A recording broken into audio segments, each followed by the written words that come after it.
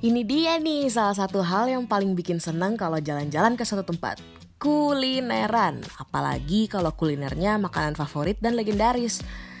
Biasanya cakwe ini ada temennya, namanya kue bantal. Lucu ya, soalnya kan bentuknya cakwe kayak guling, jadi temennya ya kue bantal deh. Tapi di sini aku nggak mau ngomongin kue bantal, soalnya kayaknya Pak Li Tjay Tat nggak jualan kue bantal. Oke, jadi balik lagi ke cakwe ya. Jadi di sepanjang Gor Pajajaran itu biasanya banyak kuliner-kuliner enak. Salah satunya ya Cakwe Li Tjay Tat ini. Tapi sekarang biasanya disebut cakwe osin. Soalnya kan Pak Li Tjay Tatnya udah gak ikut jualan lagi. Jadinya sekarang orang-orang sebutnya pakai nama anaknya aja. Saking ramenya yang mau beli cakwe ini, biasanya para pembeli tuh datang pagi-pagi supaya kedapetan. Karena kalau udah tutup ya berarti cakwenya udah habis.